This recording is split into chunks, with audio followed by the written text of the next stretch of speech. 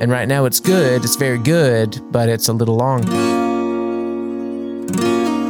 But the song is fun enough for people who wouldn't necessarily catch the lyrics the first time around. They could still enjoy it. AFI Backstage Stories.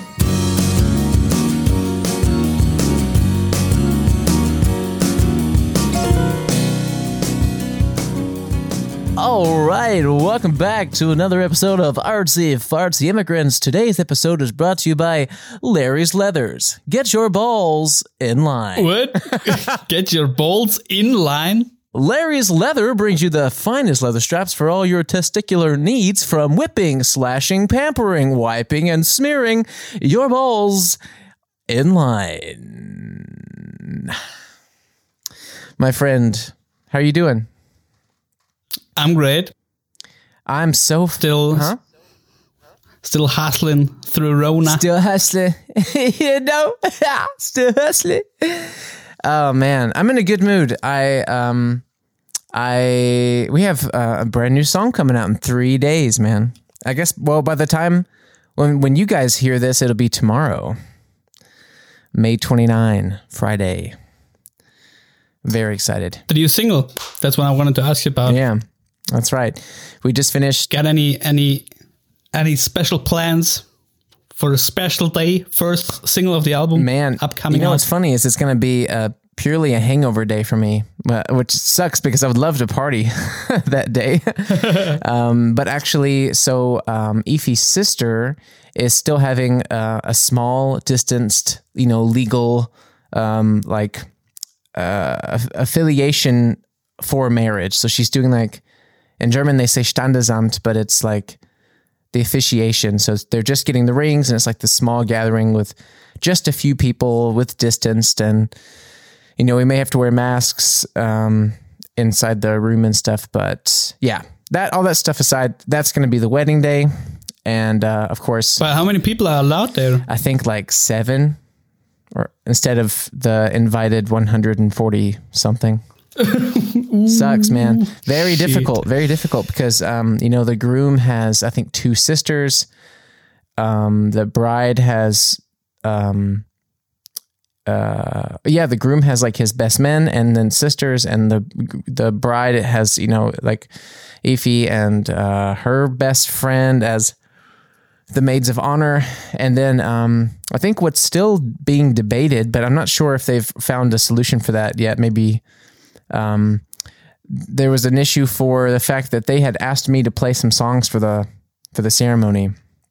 They picked 3 songs for me to play with an acoustic guitar, in the back. And they said, okay, when we start everything, play this song. In the middle, when we get the rings, play this song, and then at the very end, play this song. And I had everything. I do have everything prepared.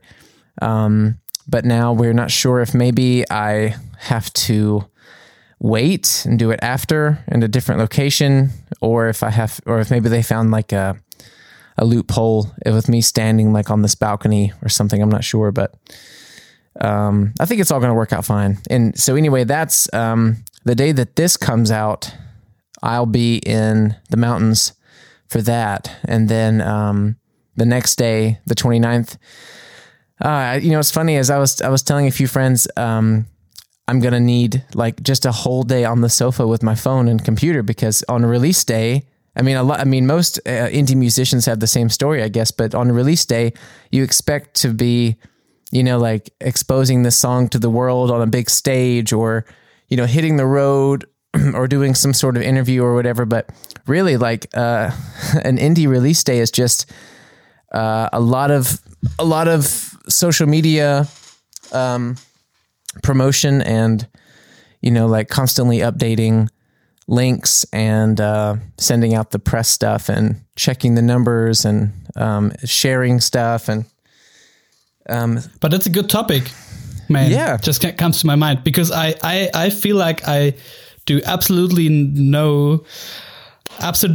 nothing about those things. What does it mean to plan a release, and where's the perfect day to place it, and what does it mean for you as an artist when your release comes out and you're sitting at home, etc.? Well, when it comes to songs, the standard rule is a Friday release. I don't know if that's something to do with Spotify's algorithm or if that's something to do with how streaming services work, or if that's what the blogs or, I don't know who, or the record labels. I'm not sure who orchestrated that rule. I don't know who decided that was the way that they. You looked that up. I'm not sure who designated that rule, but anyway, for a song, you always have a Friday drop. So that's why we're doing this song on Friday the 29th. And this is also my first release working with a record label. This is a record label based in Hamburg, and we've been communicating a lot since, let's see, now it's May. We've been talking a lot since, I guess, November or December about everything. And, it's really different. It's really weird for me because this is my, if I'm counting a couple of really small and bad albums, this is, let's see, there was Horse, Deer Jump, 12 songs. That's my fourth full-length album, but I've released a lot of EPs in between that. So maybe it's my somewhere like sixth or seventh, release since I started doing this. But of course, you can ignore the first probably 5 of those. And I did everything myself every time, and I didn't know a lot of these rules. So a lot of stuff I just had to find out the hard way. But it's really different working with a company that wants to handle everything for you. Because the funny thing is, especially for this last record, 12 Songs for 12 Friends, that this was 2018. And I was there for every single step along the way. I was of course, I wrote the songs, and I picked the musicians. I picked the studio.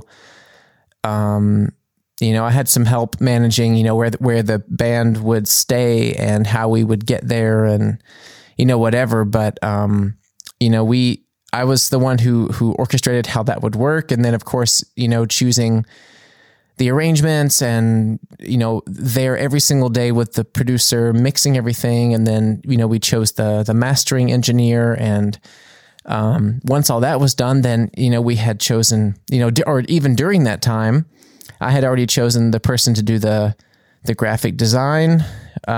We went from scratch, just talking about concepts, talking about feelings of the songs, went all the way through how the artwork should look, and the layout for the album cover, if we wanted a booklet, if we wanted lyrics inside, if we wanted, because that album is very, very personal, and we wanted to make the artwork reflect that because it's about real people. So we really dove deep into how that should look and how that should feel and how the colors should feel. And that was a very, very involved process. And that was really really liberating and really exciting for me. And then all the way into the music videos, I was me and Sebastian Belenius, who's worked with me on a lot of my music videos. We were the creative directors of it. We, he shot everything, and we co-wrote what would happen. And, at the end, he pitches things and I can say yes or no, but I really respect his opinion when he fights for something. I give it a solid chance. And, it was, for everything all the way through. And then you have releases, and you have, how do you properly advertise yourself? How do you get into magazines or blogs? How do you get reviews? How do you get critiques? How do you build up your press link? How do you get, local press, newspaper, radio? How do you get video, live clips? Do you share it on Facebook? Do you share it on Instagram? Do you share it on Twitter? Do you share it on all of them? And when should you do it? It was like 2.5 years of obsessing with this one project.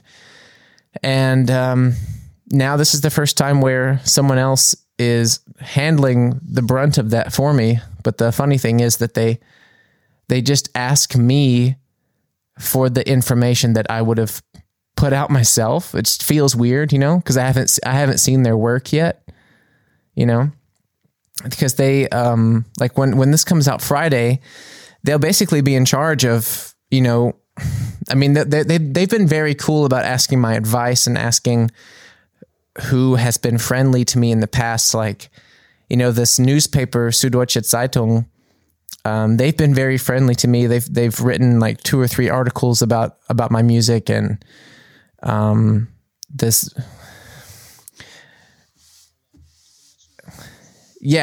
a very, very cool newspaper. It's really everyone I've ever been interviewed by, I've always very friendly, and you know, and then of course there's always like radio stations like the one that we record this podcast with, and you know, Ego FM and Bayerischer Rundfunk, and all these guys like have always been very friendly. So the label asks me who has, you know, helped promote things before, who's done interviews or who's done video releases or whatever, like Pulse. But I'm curious, like, you know, Friday will be the first time I ever see someone else handle my PR. It's kind of weird. That's a perfect point for me to get in, and to take a little step back. First of all, I just looked up where Friday comes from, the date for releases, and it seems like different music businesses always had their dates, but until 2015, the issue was that maybe fictive now. I don't know. European companies, labels would bring out releases on Monday, America on Wednesday, and Asian industries on Friday. And that's what frustrated listeners worldwide, because people in other parts of the world would get to listen to music earlier than them. And so the it's called IFPI, the Federation of the International Music Industry, basically, I guess. They said, okay, let's find a compromise. We'll release new music on Friday at 1 minute after the clock turns to Friday local time everywhere around the world. So just that everyone has the same chances to listen to new music. But regarding you and working with a label, because what I expect from my perspective, as I know the music business and I don't know too much about it, or don't, that makes 2 of us, really. No, but you would expect, okay, when someone gets picked up by a label, that they would sit down with the artist, and then you get money from them. Maybe they have a producer to work with you. You record, you make a record, you write the songs, you go to the studio, have studio times. If you have a good budget, you might write the songs in the studio. That's what I experienced when I recorded one EP with my former band, because we didn't have the budget, because we had no label, obviously, to write in the studio. So we practiced the 5 songs for the EP so hard until we could play them, that we would just need as much time as it takes to record it and do not waste studio time. But if you have a label and budget, you might write songs in the studio, etc., etc. It gets produced, and then we get to the point where we are now. But the thing is, I don't know how comfortable you are with talking about this, but wait, well, let me just tag in there, and then because I wanted to bring up a thought before I forgot.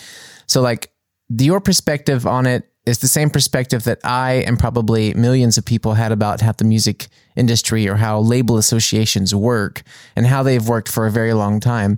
And that actually brings into a bigger topic, which is how the whole entire industry has switched over in the last, I don't know, 10 years into a completely digital market, more or less, except for merchandise that you can sell on the road.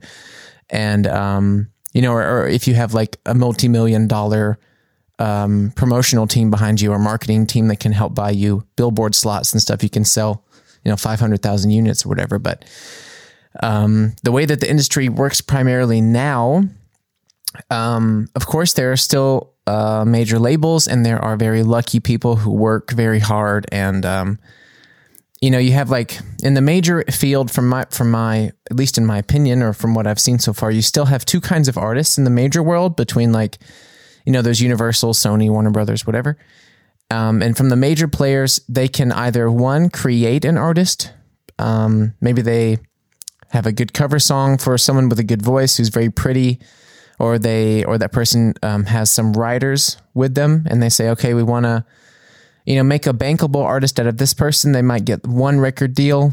They might get a small but acceptable percentage of the income from that royalty agreement, and they'll push that artist for about a year, maybe 18 months at most, and that artist will fade. And so you have like a big one-hit wonder sort of situation.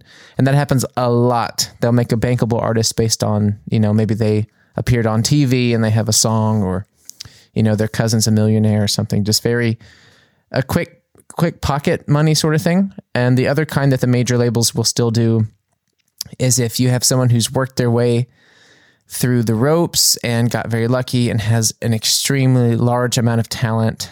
And this is the majority of people that everyone knows. So that, then this pocket, you have like the Adeles, the Ariana Grandes, the, help me out here,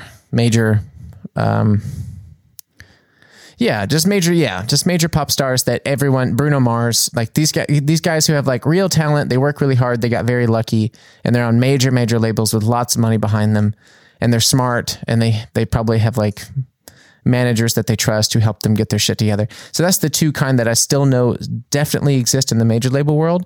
But the problem is that since everything turned digital and so many people can make music from home, and so many people have like broken through the SoundCloud realm and like still can make money on Bandcamp and stuff, the industry under that, the more independent record label industry, is basically shattered and scattered, kind of like sawdust on the floor below that. And you're more likely to get a deal. Like when we were fishing around for labels for this record, there was I think this is probably coming back to the point that you wanted to make. The majority of offers that you get now are what I would call safe agreements. So like, or bipartisan agreements, which is kind of like you want the service of the label, but the label is too small to give you to invest that kind of money in a new artist. So if they don't know you and you're not really like making enough money on your own already, which in today's world, if you make enough money on your own, you don't fucking need any help. You don't need a label, and you're probably better off not having one. But if you just can't get your feet off the ground and you need help with, mostly it's about exposure, about PR these days, then most likely the deal that you would get offered, at least from what I've seen, is that the label will say, okay, we will take you under our wing, and you will release this album, like let's take you on for an 18-month record deal PR campaign. And they would say, we like your music. We want to help you push it. We'll make a 2-single, 1-album plan with you. But the difference being that we won't invest that money out of pocket, expecting that to come back through the royalties, but instead we'll draft an agreement of what that cost would look like for us to offer that job for you.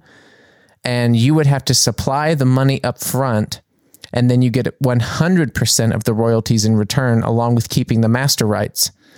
And when those 18 months are over, you can leave and redistribute your own stuff. Like basically you're buying the PR service from a label, and that is extremely common. That's more likely what you're going to get if you are fishing for labels these days. And that is kind of what you did, because the fact is you already recorded an album. That was the thing. Had it completely done, and then went onto labels. Yeah. So this album was like, I'd say like 75 or 80% finished, more or less. Like the skeleton and the meat of it was really there, and you could hear, at least from my opinion, you could get a pretty good idea of where things were going to go. And then I chose, my favorite maybe 4 tracks, and I made a private SoundCloud link, and then I must have emailed over 500 labels at least. I almost can't believe it myself how many. There's a great song by Arcade Fire called Wasted Hours, but I think about like all those wasted hours. But really, yeah, like sometimes I was doing like over 100, 120 a day, and I just had this like really, I wrote this perfect like script. It was very short, very thought out, like a pristine, quick email that had just the link, because you can't, like, if you send anything for people to have to download, go fuck yourself. They're not going to read it. They're not going to look at it. You might as well just throw your email in the trash can. But in your case, out of 500 labels, how many responded? Man, maybe, and this is including people that said no thanks, that actually responded. Yeah. Probably somewhere between 20 and 30, or maybe 20, maybe around 20. That's rough. Like that's how it is. Like I don't have any representation. My numbers on like my social media footprint is inconsistent. So it's like great on certain channels, but really flopping on other channels. Yeah. YouTube is kind of somewhere in between, and it's pretty obvious that I'm not like raking in money for a potential label. And if someone did listen to it, maybe some of them really did like it. Some of them, what I appreciated the most, and I didn't in the moment, but I do now, is I really appreciated when they would respond, even if they were saying like, absolutely not, we don't like it, just to have closure on it. Because when you spend that much time crafting what you want to say, and changing the headliner of every email every single time to match their label, and taking the time to find relatable indie bands that you could compare your music to, which is another factor you have to think about. If you say like, oh, I sound like I sound like the Beatles and Radiohead, that again, just throw it in the trash can. But do you have to compare your own music with other popular bands? Is it a thing for people to categorize your music early and maybe think, okay, that's a sound we could need on our label right now? Or they say right away, okay, this artist sounds like 50 artists we have already signed or heard of. We don't have a slot for them. So is it a thing so do you have to compare your own music when you're forwarding your stuff? I wouldn't say that you have to. And I would say that's probably up to your personal taste. In my experience and in my opinion, I would do it when you're pitching, because I think if let's say, for example, you're, and this again is just my opinion, but let's say you're fishing to a label that you don't know so well. And maybe the intern who sits in the back room with headphones on all day and like has to fish through these emails, happens to come across your email, and you say that you don't say what you sound like. They might check it out, but maybe not. But the same can be said for if you tell them that, hey, I'm really interested in like Mac DeMarco and Andy Schauf and Sufjan Stevens and Courtney Barnett. Maybe if you were to mention like 4 or 5 low key, they're pretty famous, but like, indie, still indie, not like mega icon bands like, oh, we sound like the Rolling Stones or whatever. But I think if you make it easier for them to have an idea of your sound just by a very short paragraph, it's easier for them to decide if they want to listen or not. It's almost like, I think for me, it's almost like a favor for them, because if you tell them up front, look, I'm really interested in Mac DeMarco, they might be like, fuck that guy, I want to hear Megadeth. Then it's just a faster service. And I don't know, I had a few people. But who do you compare yourself music to? Actually, I can probably pull up the email. Would be super interesting. Yeah, I have it in my drafts here, I think. Hold on. Label submission. Yes. Let's see. I've been the new songs lean more heavily in the direction of artists like Husky, Mac DeMarco, Big Thief, Andy Schauf, and Sufjan Stevens. Ooh, okay. So that was like the selection that I chose. Like these are my inspirations, and these are artists that I aspire to hopefully, in a dream world, like play alongside in some way or play a support tour or something. Of course, Sufjan Stevens is like enormous, but that's the biggest that it gets. And he's not like known worldwide in some crazy way like Radiohead. He's still, of course, very successful, but until he wrote this music for Call Me By Your Name, he was still kind of under the radar a little bit. I think with this album, Carrie and Lowell, he like re-imploded, onto the indie music scene, and he was like all over Pitchfork and all over a lot of very important or like prominent musical magazines. But like, I don't know, late 90s or early 2000s through like 2014 or something, he was still kind of like the golden child of unrecognized talent in a way. And that was something that I wanted just to like you are now. But yeah, I would say you don't have to do that. Okay. And also I'm not making a lot of money from music, so you don't have to take my advice at all. I mean, it's a funny thing too. Like I have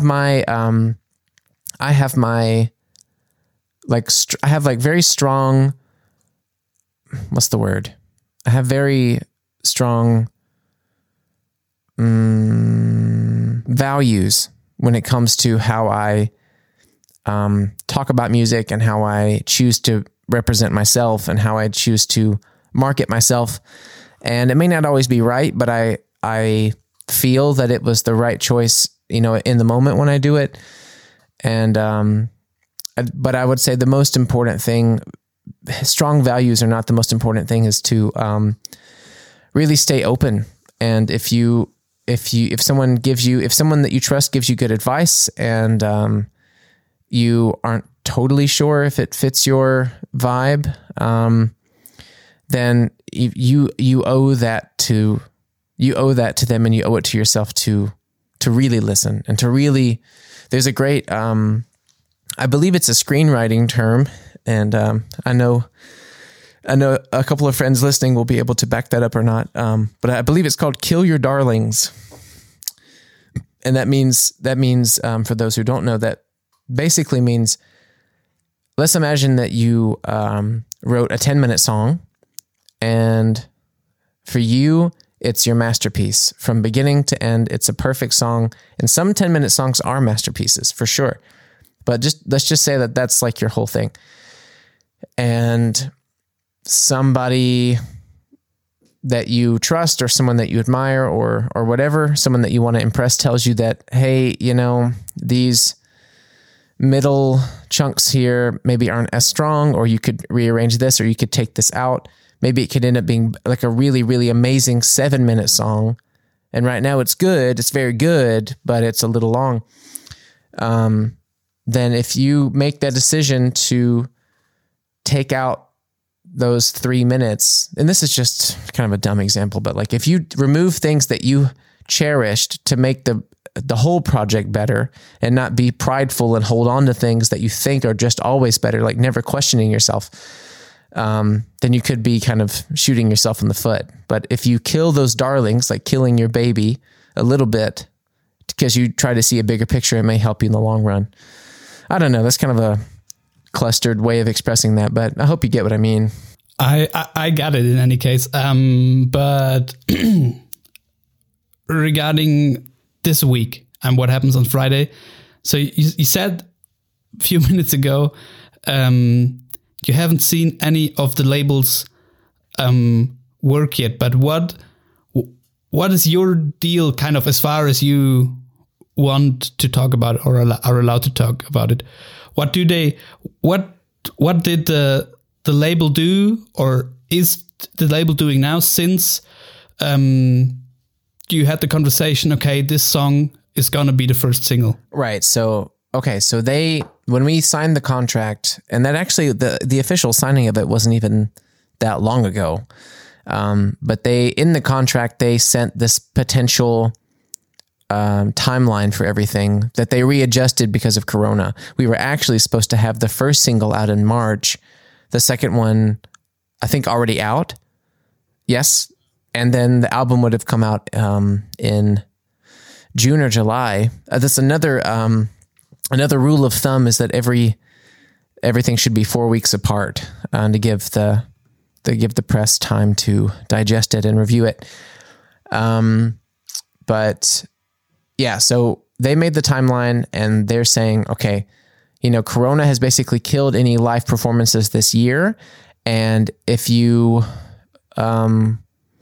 wanted to release it later in like August or September, when there's some better chances, perhaps, that's what every major label is going to do. That's what people with the most money are going to do anyway. Yeah, they're the first in as soon as something is possible. That's it. So you don't stand a chance there anyway. You'd be swallowed by the whatever. And they said, let's put a song out now so that you can get on the radar, and just meaning you can let the local newspapers and radio and whatever, and the people that you want to pay attention, you can let them know, hey, there's a new album coming. Jordine? You don't hear me? Did we lose you? I just were stuck for a few seconds. Okay, but did the audio freeze or just the video? Both. Oh, okay. What was the last thing you heard? Blah, blah, blah, blah, blah. Give the local newspapers, etc. time to review it. Yeah. So they said, let's drop this song now just to let people know that there is something coming. And then they want to wait until the fall. So maybe let's say the brunt of releases will probably come around August. So they're saying, let's release the next single, like another reminder, around October, November. And then finally in January, when probably all the restrictions are potentially lifted, more or less, release the full album in January of next year. So 2 singles before the album release. That's the standard pop formula. Is 2 singles.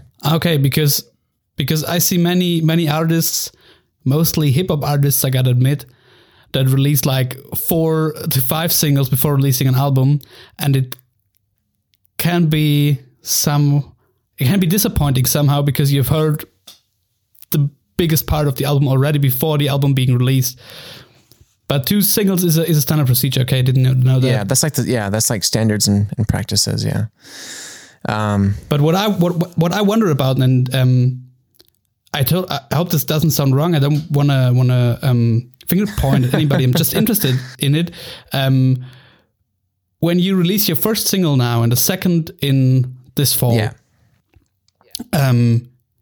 and I totally see the point. Okay, you gotta give the listeners and the media, etc., time to realize, okay, there's something from Jordan Prince. We got the time to write about it, to listen it, to add it to our playlists, whatever. But how, I don't know if you know it or if we gotta ask someone from the label, but how do you keep a small artist interesting, or how do you tease people from this Friday until next January? Well, that's that's for me almost the unanswerable thing. I mean, I had a really difficult time being told that this album would wait until January. And then when I first saw this new timeline, I was really disappointed by it. And in the end, this is the first time I'm letting someone else take responsibility, and whether I am totally comfortable with it or not, I've agreed to it. So I just have to see what happens and fall back on my instincts in the end. But essentially, something that my booking agent told me when we got this information, he told me something that I hadn't really considered before, but when I think about it, does make sense. And he said, I think also a lot of comedians feel this way too, but that it's okay sometimes to give your audience a chance to miss you. Yeah. Okay. And the biggest thing about this last album came out literally 2 years ago. It was in like the last week of May 2018, and I think it came out May 18th or something, and or whatever.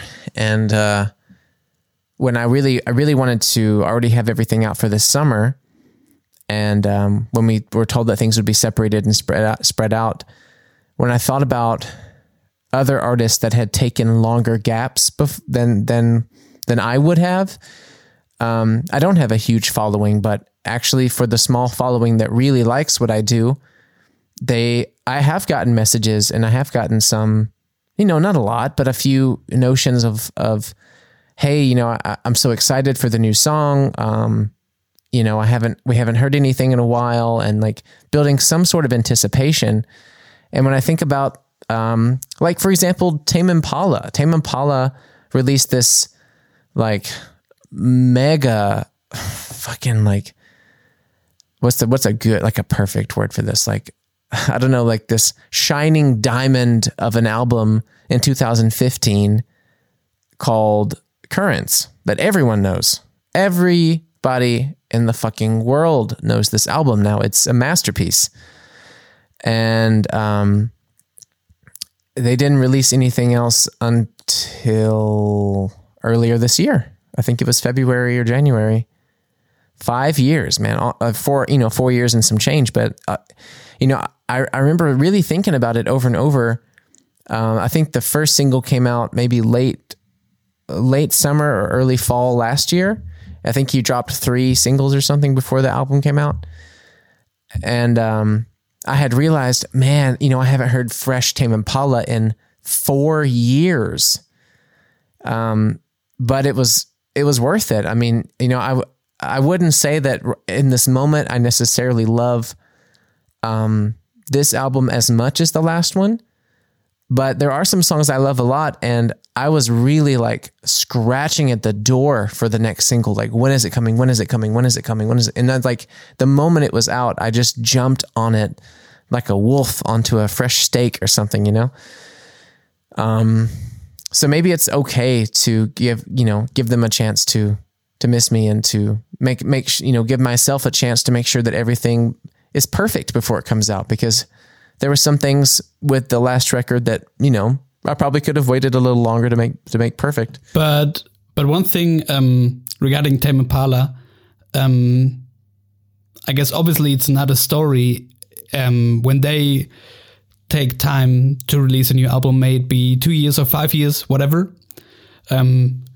because they got a bigger reputation and a lot of money promoting them too. Yeah, plus, but that's the point where I want to get to.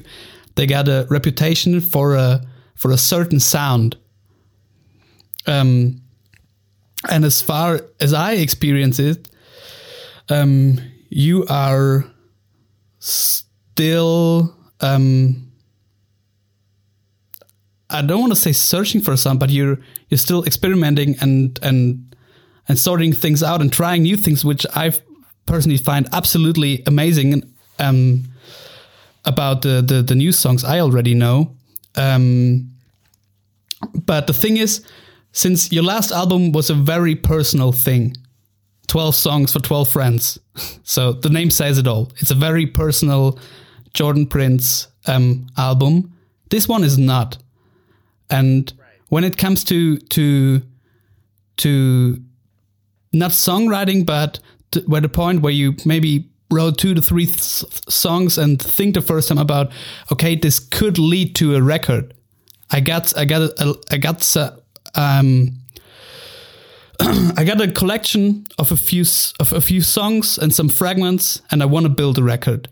From that point on, did you think about, because that's what's super interesting for me, because I also work in a business where it is about readers, viewers, listeners, and numbers.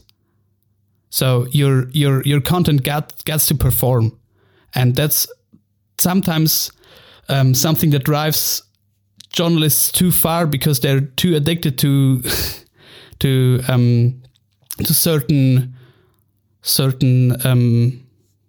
incomings from sponsors, advertisements, or whatever. But that's another point. But you also are as a musician. In your case, you're not totally.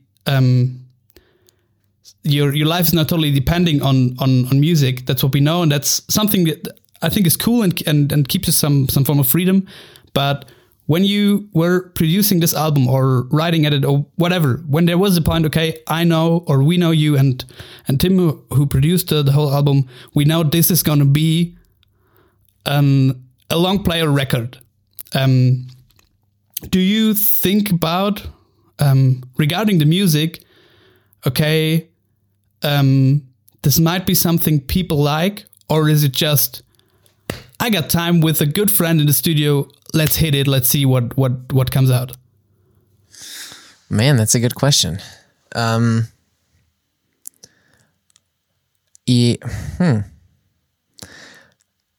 would say I was fortunate enough for that to be a combination of both, because I wanted, my biggest goal was to make this album a very different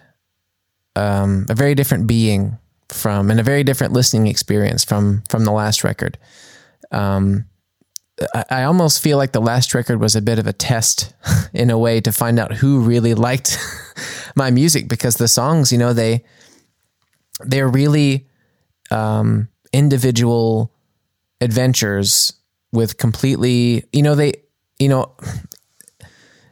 definitely connect on a tonal level in terms of how the acoustic blends, not acoustic guitar, but the acoustic sound of the instruments together, how they connect and blend and flow, and the order of the songs and everything. It's definitely one unit that is meant to be together in a certain way, and it's a sit down, close your eyes, or lay down on a couch and read the lyrics sort of album. It's like it's very immersive, and it takes, if someone loves this record, then it takes them time to understand the reality behind it and the truth behind it and the connection to maybe some of the subtleties in some lyrics and why others are more blunt and pure and silly, for example.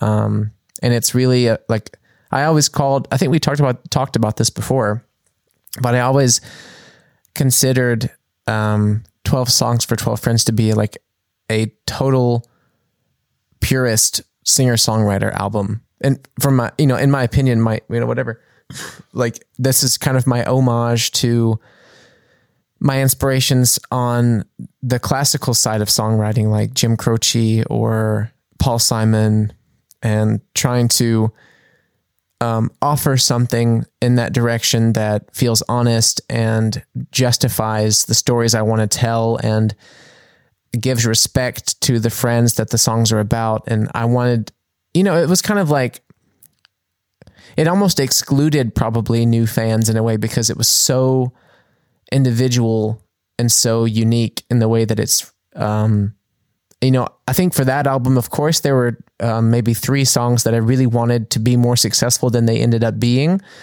But I was able to kind of come over that and get out of my ego, because it was more important to me that the people the songs were about could appreciate it and they could understand how much I love them. And for me, that was always more important.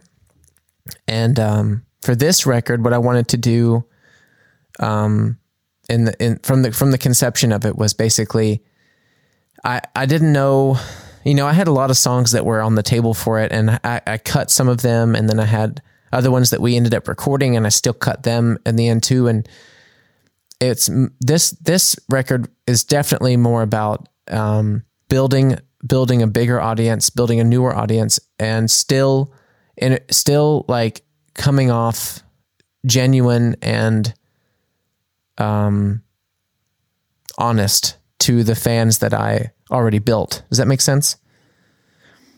You know, like I still want to be Jordan Prince, and I'd say there's definitely 2 songs and probably 3 or 4, but definitely 2 songs that could have even in a way been on 12 Songs for 12 Friends, but only, in my opinion, only 2 could have really fit on that record because they are so, they're sweet and they're kind of, one of them's kind of a ballad, one of them's kind of a sweet finger picky acoustic thing. And that was really the basis of that last record. And this one, especially the first single that comes out on Friday is definitely meant to catch the ear of new listeners. It's meant to, I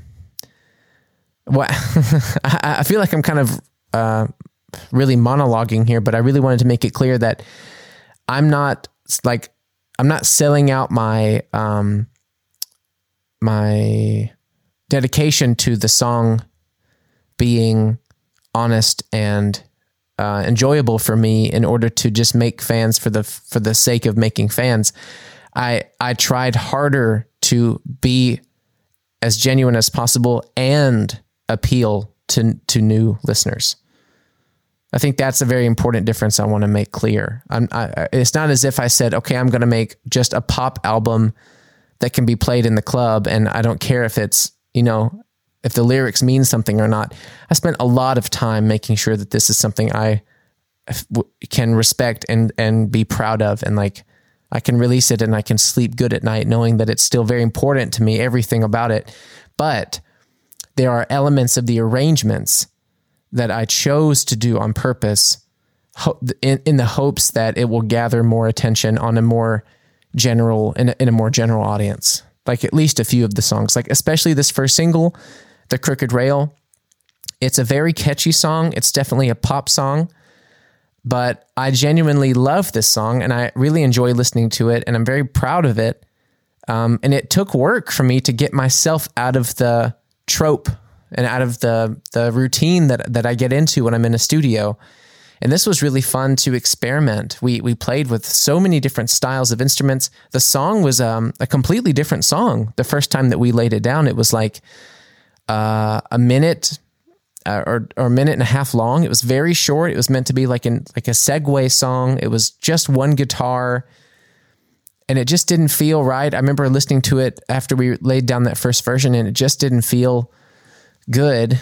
And it needed something else. So we added like this synthesizer where we added actually 2 different types of synthesized keys to it. And we added these more driving, like sort of indie festival band vibes to the track. And now it really rocks. And at the same time, the lyrics are very personal to me and about, masking oneself from their own depressive feelings because they don't want to be a bother to someone else. And that's something that I deal with a lot. And so I feel that the song is very real to me, but the song is fun enough for people who wouldn't necessarily catch the lyrics the first time around. They could still enjoy it. And I feel like 12 Songs for 12 Friends was a record where you could really only enjoy it more when you know what the lyrics are. And this is the reverse. This is like the lyrics are there, but you can enjoy it on a first listen without knowing exactly what's going on. Does that make sense? Yes, that's been a hot take. But you get some pretty honest digs out of me, man. You're a good journalist, I got to say. That's my job. That was a good question. But I want to say 2 things. One about your first album, and one about the new record. And I wasn't part of the new record, but I got a feel for the process. But you will be performing it when we do it. And you showed me different versions and new songs, and I saw and obviously heard a progress to a sound in its entirety of the album that gets super mighty and powerful and real and brings so many emotions. And there are some songs, I don't want to spoil too much, but there are some songs I would never have dreamed of you writing and putting on a record. Cool. And then there are other songs that I would partly expect regarding the sound for you to write. Yeah, like a style you would expect. But but still matching my expectations, but still give me something more, a little hit more. Like in every song I've heard so far, or version I've heard so far, there's also been like 2 to 3 details in every song that was like, ooh, there's a little plot twist or a little break in the sound, but in a very cool way that it loosens it up and makes it super enjoyable. And I guess it's definitely gonna be an album that's worth to listen to as a whole album, because so many songwriters, so many artists are writing music for playlists, because that's how a big part of the industry works, getting into the playlists of people, but also getting into playlists curated by, I don't know, stations or by Spotify itself or whatever. But this one, I guess, will be a record it's worth to listen in its as a whole album. And your first album was, besides the fact that we are friends, but I listened to it and I liked it and it was nice, but it didn't catch me that deep, because I guess I've been one of those listeners who felt a little bit excluded, because I didn't know all of the people who you talk about in the lyrics. And of course, yeah, I didn't quite get it, but basically, I realized after we played our festival in Brighton, we've mentioned several times now. Guys, we went to Brighton, don't forget. No, and I practiced for that. And I realized, at first I thought it was a nice album when it released. But now in 2019, so last year, I realized, okay, but it kept me entertained until this point. Because in some form, I was forced to listen to it more and to listen on several details. That's it, yeah. And it's been a record where you, as a listener, you gotta make the effort and listen to it over and over again, and watch out for little details that catch you, and then it's an absolutely great record. And I think it's more obvious on the new record that there is a huge variety of many different forms of your creativity and talents. I mean, you're playing so many different instruments on this. Don't forget that. Well, and thank you. And there's so many interesting parts about it. So I'm really looking forward to it. But as we don't have that long anymore because of my shitty schedule today, I want to know about the single being released tomorrow on Friday. What are your expectations about it, about the release? Oh man, first off, I want to say thank you for all that really nice stuff. And I would agree that that record was more about the slow burn, and for this new record, I wanted to really push the element of listenability to the forefront. I wanted to the listenability and the earworm part of it to be in the forefront, as opposed to making something very, very, very layered that you need to spend time with. This is just a different style of album. But for Friday, I was shooting some stuff here at my place last night, to some final touches to add to the music video that's going to drop with it on Friday. And the guy who was helping me shoot it, he asked me a similar question. He was like, so, do you think this single, I think in like layman's terms, he was kind of saying like, do you think this single will like blow up, or do you think this will do like better than your other stuff? And I told him, of course, part of me fights for that. Part of me really wants that. Part of me, of course, is, the same as with every release I've ever had since I was like 16, which is just like this overwhelming, like knee shaking goosebump feeling of like, I am releasing something that's mine, and I want people to enjoy it so much, and I hope so badly that that they share it, and that they put it in their playlist, and that it becomes one of their favorite songs, and they can dance to it, and they can close their eyes and enjoy it, or they want to cover it or whatever, like, of course I have this dream of like being one of those artists.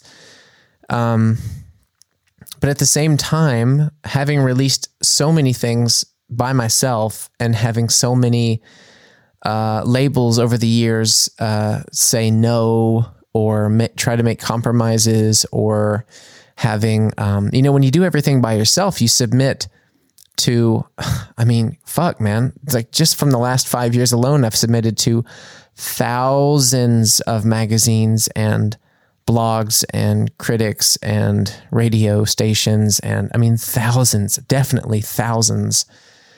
And, you get a lot of no. You get a lot of this sucks. You get a lot of your voice is bad. You get a lot of this didn't catch me right. You get a lot of this wouldn't play well. You get a lot of this doesn't match what we're looking for.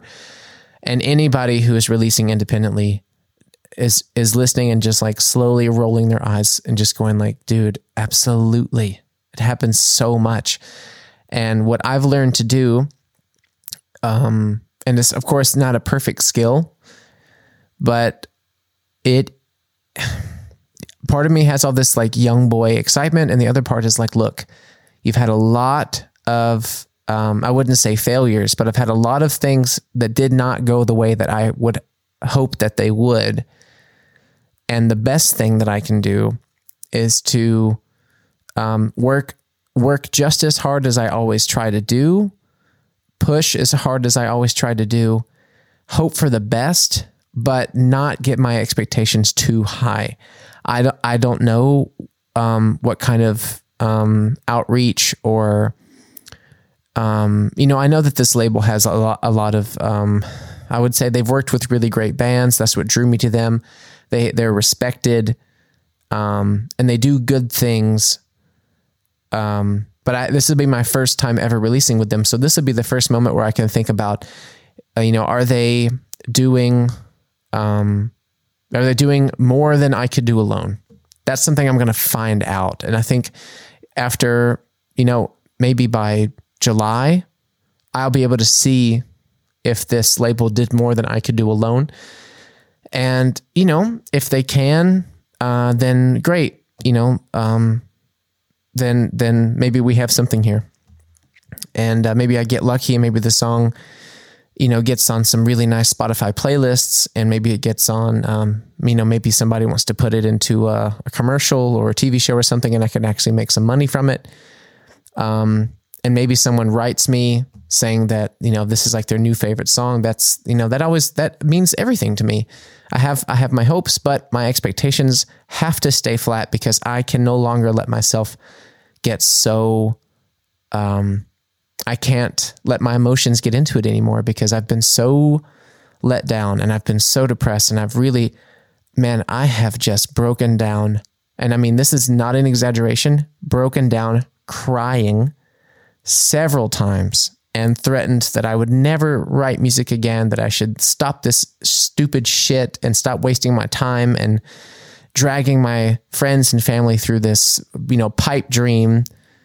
And I have had that moment more times than I care to think about. And it's something that changes you after enough times, because you see that the world is really tough, and all I can do is my best. I just have to keep doing my best. And when I know that I tried everything and I didn't let anything pass, and something still doesn't work out the way that I want it to, then hey, that's all right. You tried your best. Some people were going to like this a lot, and some people might not, and that's okay. I think the biggest thing is remembering now, I want it to do great, And if it doesn't, that's okay. There's more important things in the world. I've got a loving family. I've got a great friendship circle. I've got a small but very passionate fan base that will always listen to it and will always come to shows. And that's more than I had when I started. And that's all I can really ask for, is just a group of people that really love it. And I'm going to always be appreciative for that. I'll end this monologue with one short story. I know you have to go, but the most important thing that ever came out of this 12 Songs for 12 Friends record for me was last year. There was a couple I think they're in North Carolina, and I don't know them. I've never met them. We don't have any similar friends. We don't have any family connections, nothing. They're complete strangers. And they found a song on 12 Songs for 12 Friends called Most Famous Surprise. It's the simplest song on the record. It's just me with a guitar. There's a piano and there's a cello, and that's it. It's very pure. It's very sweet. And they apparently heard it somewhere, somehow. I don't know if they found it on SoundCloud or Spotify or some playlist or something, but they found it and they loved it. And they wrote me last year on Facebook, I think, that they had it play as their wedding song as the bride walks down the aisle. And they, as a commemorative object to have from the wedding, they had a wooden plaque. I don't know how you would translate that for our German listeners, but like this wooden board kind of that you do in the States a lot, like this thing you hang on the wall or you put it, somewhere. And in these really nice letters, they had a carpenter carve some of the lyrics onto the wooden board, and they had it like, sanded and waxed, and it was really pretty and really smooth, and like this fancy thing that this family's probably going to hang that in their kitchen for the rest of their lives, and their kids are going to see it. And shit, man, like when I was at my day job at this school, and I found that message, and I was just like tearing up. I was like, I can't believe someone found so much meaning in a song that I wrote, that they made it part of, first off, their marriage, which is so special. And they made this, they carved my lyrics into wood and hung it up in their house, hopefully forever. And, man, if I can get just one person from the new record to have a song mean that much to them, then, I can make things work financially. I can just keep doing what I'm doing and find other outlets. But as long as what I make means something like that to someone else, then I've done my job. And honestly, that's what means the most to me. So that's what I hope for. That makes the other question I had in mind obsolete, but to end this before, there was a super sweet part. I nearly cried. It was so sweet of them, man. It's crazy. But we've talked about before to maybe have a little surprise for our listeners on this episode. And before that, I would ask you to give me one last answer on a question in one sentence. What could one love about your single being released tomorrow? Like, what do I hope that they like about it, or what should they expect? You mean? What makes people probably like the song or even love this song? I would say the fans who know my music already will like it for the way that the catchiness of the song is kind of a trick because of what kind of lyrics it covers up. And for the new fans, I think it's hopefully something that will really grab their ear as a genuine, refreshing, catchy song. All right. Then if you send me a snippet of your choice of your new single, we might add it exactly here. And to all our few loving podcast listeners out there, you will be the first ones to listen to a snippet of Jordan's new release, the first in 2 years, I guess. Yeah, that's right. Yeah, special privileges to those who listen to this show, so spread it around. No, so better enjoy it. Yeah, so thanks, Mo, for the time and for the great questions, really great questions today. And thanks for letting me make this episode about me. Yeah, so there's a brand new single out on Pop-Up Records tomorrow. Check out Jordan Prince. The Crooked Rail out tomorrow. It'll be available absolutely everywhere. You can already go to my Instagram at Jordan Prince or my Facebook, Jordan Prince Tunes, and you can click the link in the bio and you can pre-save this song to your Apple Music or Deezer or Spotify playlist, and it will arrive automatically on tomorrow on Friday. And for those who enjoyed today's episode or feel like they got some good information out of it, please go to Apple Podcasts or Spotify or wherever you listen to this show. Give us a like or review or a comment or share it around. Or even please just tell a friend about the show. It really helps shows like us get some new listeners. So thanks a lot very much for listening. Yes, one last wish. Could you do your best radio host impersonation to announce the song snippet now? Ladies and gentlemen, introducing the brand new single from Jordan Prince, all the way from New Orleans to Munich. We welcome you to The Crooked Rail. Oh man, as often as I have these thoughts, I never seem to do a thing.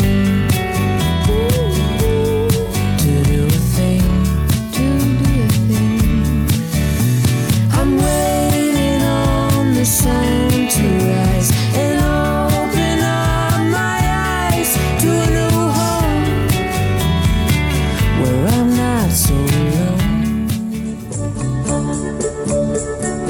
Look out, baby, the saints are coming through,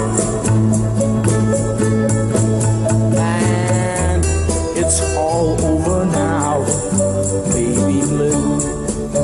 Artsy Fartsy Immigrants, ein Podcast von Jordan Prince und Moritz Batscheider, produziert für M94.5.